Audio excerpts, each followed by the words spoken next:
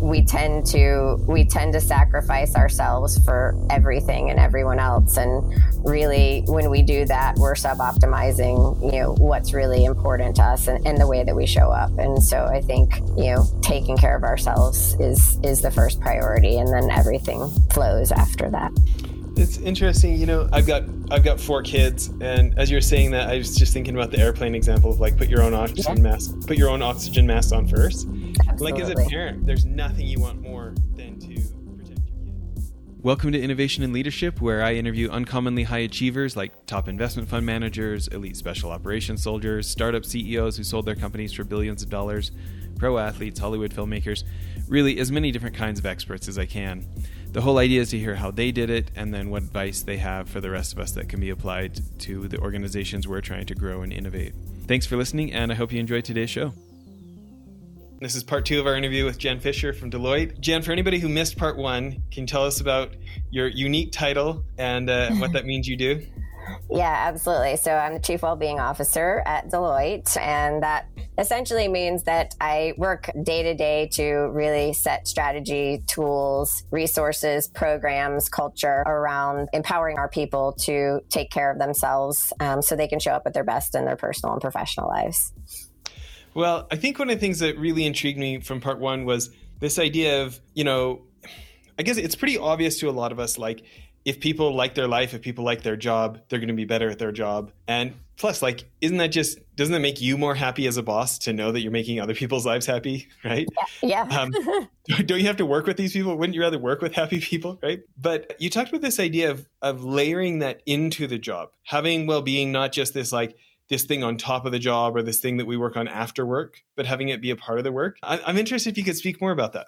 Yeah, absolutely. So we talk about it as kind of well-being in the flow of work. And so there's probably more than 2 ways, but the way that we're looking at it now is kind of the easiest and most basic way, if you will, is around, team behaviors and norms. And so we know from our own research, but there's a lot of external research that, the people that have the biggest impact on your health and happiness or your well-being are the people that you spend the most time with in a day, right? Or most often.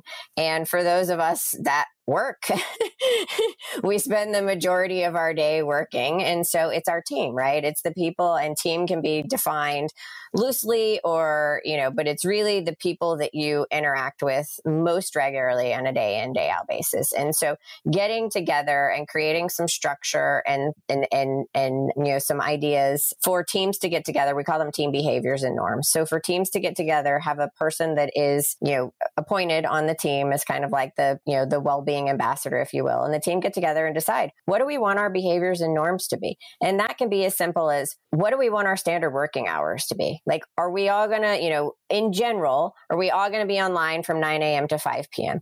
And if that's the case, that's great. How do we get in touch with each other after hours? So that way we don't all have to be connected to email 24 hours a day. Email is a terrible way to get in touch with each other after hours. So like, how are we going to do that? Are we going to do it by text? Are we going to call each other up? Do we want to step away from our computers for an hour every day for lunch? Does Jess need to take Tuesday afternoons off because he's doing something with his kid, or he's, training for something special, or he's going to a class? And then Jen wants to take Wednesday afternoons off, so kind of team collective norms and behaviors. So we understand what everybody's goals are. We can support it. And also, so everybody knows what's expected of them. I know when I'm expected to respond, reply, react, be available. And when I'm not, I'm empowered to set boundaries and let everybody know what those boundaries are. And we will figure it out as a team as how to support one another. That's kind of the simplest and most basic way. You can take that as far as like, how do we do team learning and development? Do we all want to spend an hour together or separate on Friday afternoons doing learning and development? So it's about permission. It's about empowerment. And for the individual, it's about autonomy and actually understanding expectations. Like what, and especially in this virtual world that a lot of us have been living in, we've read so much about people don't know when they're supposed, like they don't shut down. They don't shut down because they haven't been told what the expectation is. Or they have a leader that says, well, I email from 10 to midnight because that's what works for me. But the leader never says, I email from 10 to midnight because that's what works for me. But I don't expect that of you. You do it at a time. So really deciding like what needs to be synchronous and what can be asynchronous, and what's the expectation around response time? Is it an hour? Is it 5 minutes? Is it 24 hours? Is it 3 days? But people aren't really having these conversations, and they're actually pretty simple conversations to have. We just have to have the courage to have them, or organizations need to put the structure in place where we give people permission and kind of like, the flow of how to have them and how do you make these commitments. That's the most basic way to embed well-being in the flow of work. Now, there are also other things that you can do, like at the start of meetings or the end of meetings, where you can do, a time to arrive, where you take a deep breath, or, do gratitude exercises, those types of things that take a few minutes before the end of a meeting. The other way that you can do these things is actually looking at the work itself and redesigning the way that people are working, right? And so if you are, in a role that is, heavy tech driven, where you're spending, 8-9 hours behind a laptop every single day, looking at ergonomics, looking at physical space and work environment. How are people working? What is the, natural light situation look like? Are they standing? Are they sitting? Can we use the technology itself to nudge and prompt people to make different and better decisions? Can we look at, there's software out there now where we can look at, work patterns and improve daily, our work habits. I mean, one of the great things about technology is it's really easy to invite anybody and everybody to a meeting. One of the terrible things about technology is it's really easy to invite anybody and everybody to a meeting. So like rethinking the way that we've actually been working, and not just replace in-person. I think what we did at the beginning of the pandemic was like in-person work. We just tried to replicate that in a virtual world and realized like, oh wait, this isn't working for anyone. So how do we redesign that and rethink the way that we're working, so we recreate kind of some of these natural pauses in the day, and we use the technology to nudge those behaviors or to even force those behaviors by making people aware, right? Like we want to give them data to say, these are your work patterns. This is how much time you're spending in meetings. This is how much time or not that you're doing focused work. This is how many people, this is how many emails you sent during the day. This is how many you sent in your like self-proclaimed, after hours, right? And are you okay with this? Or do you want to change some of those behaviors? And so using the data and the technology to really promote that. And then, really thinking as we redesign work, like thinking about, okay, how do we redesign work so that we're not turning people into machines? We've done a pretty well, we've tried to turn people into machines, and I think it's backfiring in a way, right? Like we need to use our machines to augment our humanity, not change our humanity into technology, because it won't work. Yeah. It makes me think, I'm interested in your thoughts on this. It's so easy for somebody to say like, oh, this is what should happen. And like, there's a training that goes out, and, division leaders tell your managers, make sure to do this, right? But as you're talking, I'm thinking like, this seems like it would be great for the first few weeks, but if there's no measurement that goes up, like if the people on top aren't actually looking at how many of folks actually, if there's no reporting on whether managers are actually having time set aside to get to know the people who work for them, like it seems like there'd be such a breakdown if you can't like get that measurement up to the people who can enforce changes actually happening. It's like the poster on the wall that's like, everybody did that for the first few weeks. Right? Yeah, like go get them. So I completely agree. I kind of wish that we lived in a world that wasn't true, that everybody just, knew that it was the right thing to do, perhaps for them and for the people that work. But look, like life and work get in the way, and it's complicated. And so I do think that we need to measure it. And I think that leaders need to be measured on it. I think they need to be held accountable to it. I think that it needs to be part of the goaling process, because unfortunately, that's the only way that it's going to happen. And people higher up, they do need to be looking at these things, and they need to be looking at it not just for the people that work, but for themselves too, and role modeling the behavior and holding themselves accountable. It needs to be part of the strategic priority of any organization. It's no longer a nice to have. I think it's a must have. And we do need to measure it because, we another way to kind of compare it, a lot of, ESG, like sustainability is getting a lot of play right now, and kind of looking at our sustainability practices and decisions that organizations are making. I look at this as human sustainability. Like, what are we doing in our organizations that are going to, help sustain the performance of the humans that work for us for the long haul, right? It's not that the environment and all those things that we're looking at, we need to do that too, but this is the human component of sustainability. That's the way I look at it. Yeah, I think about this, and I think there's a couple of examples that have been really interesting to me, because I think, being a numbers guy, sometimes, we're investing, or I'm like, or I'm the people guy on sales, but it's like, it's a bit of like the hunter killer mindset. If you've been commission only sales reps at any point in your life, whatever, right? That never really leaves you, right? And so, being the chairman of our investment fund, it can, I can get very task oriented, right? And so, a couple of books I've read that make me think about things you're saying, like in the Netflix book, Reed Hastings' book, No Rules Rules, where he's talking about running it like a pro sports team. Yeah. And that, which makes me think about Daniel Coyle's book, Culture Code, and that coach at the San Antonio Spurs basketball team, where he's like, he really wants results. Like, he's a killer. Like, he's like, we're going for the championship, right? And he knows what all these guys' favorite restaurants is, and he's so personal, and it's not an excuse to not go after the top results, to go these are humans, these are not machines, as you're saying. And I would say, you don't want to burn them out. Right. All of those things will actually help you get the top results, right? When people feel heard and seen and invested in as a human being, their well-being goes up just because they're heard and seen, but they're also willing to go the extra mile for you, right? Like, if you treat them like a human being, and if you give people the opportunity to take care of themselves and to rest and recover, they're going to come back better, right? Like, it's not, if you're just going at it, you're all going to burn out. Like, we've seen it time and time again. I've been there.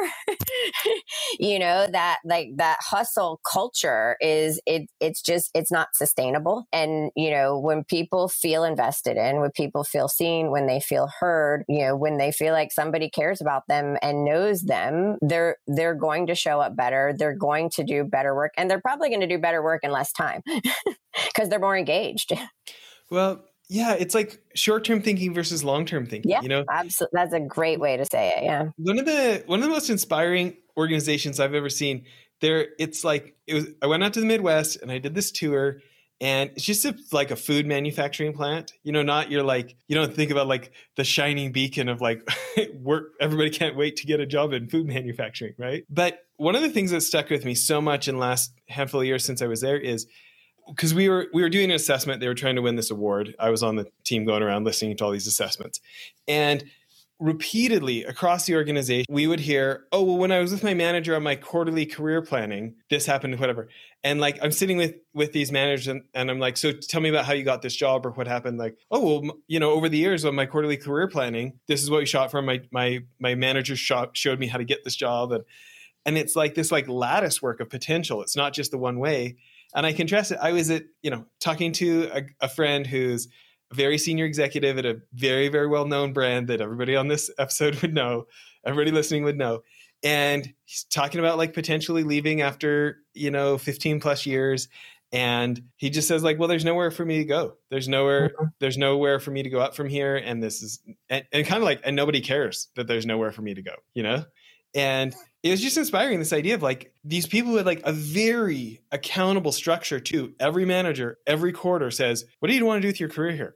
Here's the telling thing. That food manufacturing plant has all these people who've been there for 27 years. Yeah. And unheard of lengths of time in today's work environment. And there's a bunch of other things about their culture, but that was one that I just had not seen taken that seriously. Well, and it's something that, what sticks out at me is that it kind of starts from the moment that you walk in the door, right? It's not something that happens when you make it to a certain level. They invest in every single person, regardless of what their level is. That's just their way, right? And if that happens with you the moment you walk through the door, you're going to turn around and, do that same exact thing with the people. And so that's a really positive example of like behaviors and norms that probably were created a long time ago that have served them well and continue to serve well. Right. And at the same time, there's some that organizations need to look at and go, yeah, not so much anymore. But the ones that are, I think, truly like human centered and human focused, those stand the test of time, and for the most part, right? Because human beings are, we're human beings, right? And so, we want to connect with others. We want to be seen. We want to be heard. We want to feel happy. We want to feel valued. We want to know that the work that we do connects to something bigger than us. I think that's really important for leaders is, connecting personal purpose to organizational purpose and helping people understand how the work that they do every single day, regardless of what the work is, it doesn't have to be big, meaningful work, just helping them connect it to what's bigger than me, what's the downstream impact of the work that we're doing. And I think that can be done in any job and in any industry. You just have to be creative about it. Yeah. These guys, all the way from the managers to the directors, they were getting asked, did you have your session with every one of your people this quarter? Yeah. It was a problem if you hadn't done it. You know what I mean? So it was getting measured, so it was getting done. But the other thing was, it wasn't like these quick fixes. It wasn't like the 5-minute Band-Aid. Well, maybe you should work on this. People talked about 18-month or 2-year programs with their manager. And it's quarterly check-ins on what skills, if you really want that kind of a job here, let's talk about what it's going to take to get that job. You're going to have to get better at this. Do you have that certification yet? Do you, and it was a long-term investment. And I think people it must be just somebody else cares about my career besides me. They really care. And that must be a connector. For sure. I mean, think about it in your own life, right? If somebody took the time to invest in you and then check in regularly, I mean, the accountability is huge too, right? If I know that they're serious about this and there's going to be a quarterly check-in, I'm going to get it done because otherwise I'm going to have to answer for it, right? So the success rate is probably amazing. Yeah, good point, right? Well, listen, we've probably got time for one more story. What's one more story from the book?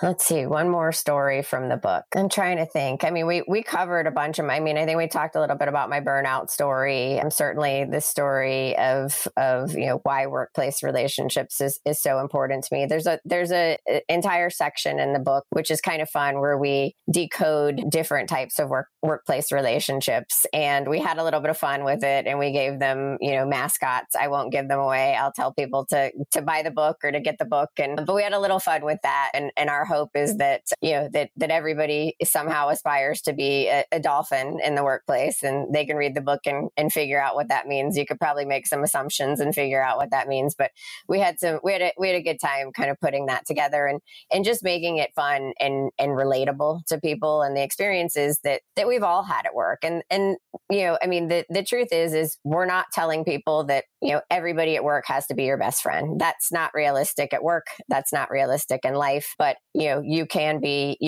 kind and you can be respectful, and you can work with people that, perhaps aren't going to be your best friend, but there are ways to create workplace cultures where we can all thrive. And really that's the goal is, psychological safety and trust in the workplace so that all of us can, thrive in the workplaces that we're in and beyond. And so I don't know that that's an actual story in the book, but, check out where we kind of decode the workplace because that's kind of my favorite part of the book. And I think where we had the most fun writing it, we had a lot of laughs.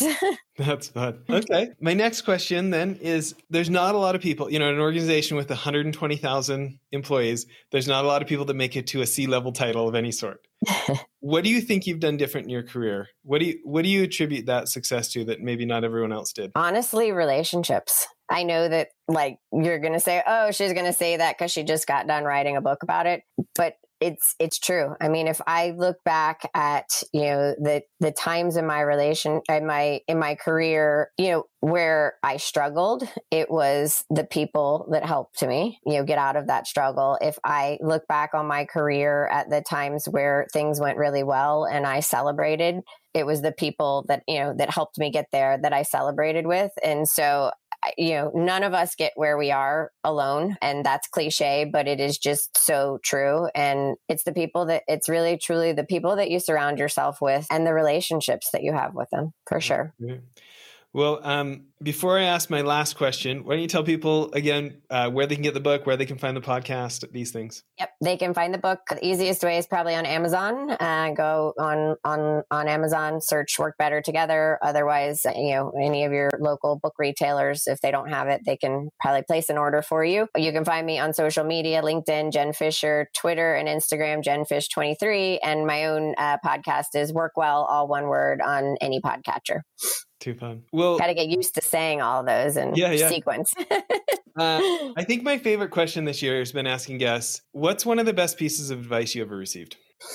One of the best pieces of advice I've ever received. I would have to say that self-care isn't selfish, and that's become quite cliche. I feel like the marketing gurus, which I love, but the marketing gurus of the world have convinced us that self-care is, something that we do when we're exhausted or just on Sundays. But that through my burnout and everything that I have been through, the number of people and the number of times I've been told that I have to take care of myself first in order to show up to the things and the people that really matter to me in life. I finally get it, but I had to hear it a whole bunch of times. And it's just true. We tend to sacrifice ourselves for everything and everyone else. And really, when we do that, we're suboptimizing, what's really important to us and the way that we show up. And so I think, taking care of ourselves is the first priority, and then everything flows after that. It's interesting. I've got 4 kids, and as you're saying that, I was just thinking about the airplane example of like, put your own oxygen mask on first.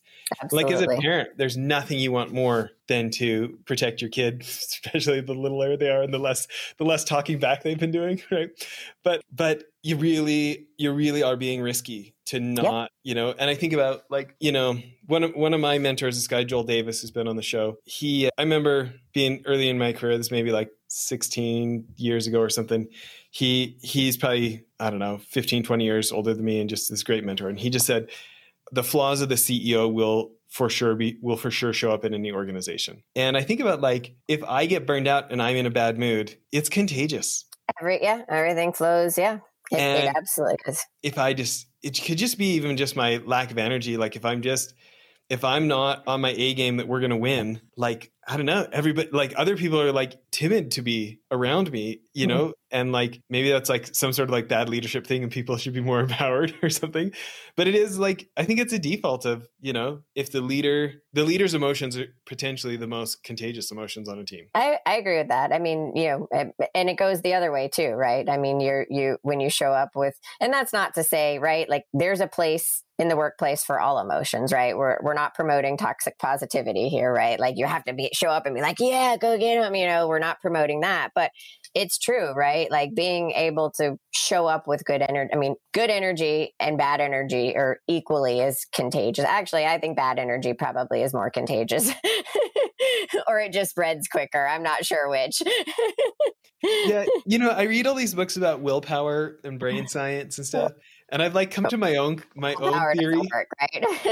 I've come to my own theory on willpower. You can tell me if you agree or disagree. But I think that, some of the willpower science about it's like a battery and it gets worn down during a day has kind of been proven that it doesn't work quite like that.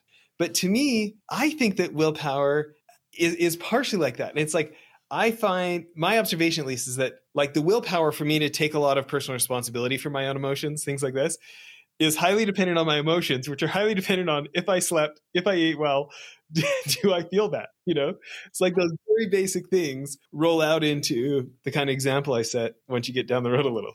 For sure. I completely agree with that. I mean, if we are sleep deprived, not eating well, not moving, our ability to process emotions and show up and just, we're reactive, right? I mean, and some people are more practiced at it than others. Mindfulness is a great tool. Meditation and mindfulness is a great strategy and tool to help you, be kind of more aware and in the moment and not be so reactive to your emotions. But all of that falls apart if you're not taking care of yourself. It just does, whether it's at work or home, it will catch up with you.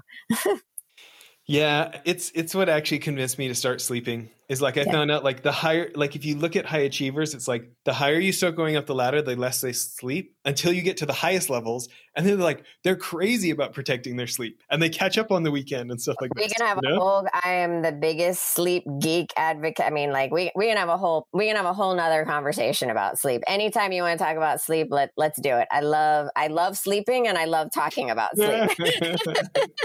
So good. That might be my next book is sleep. Yeah. Okay. Well, come back on the show once you get it done. We'll talk awesome. Hey, this has been great. Thanks for making time. Congrats on the book. Sure. Thank you. It was great to be on the show. Thanks so much. Yeah, you bet. Bye, everyone.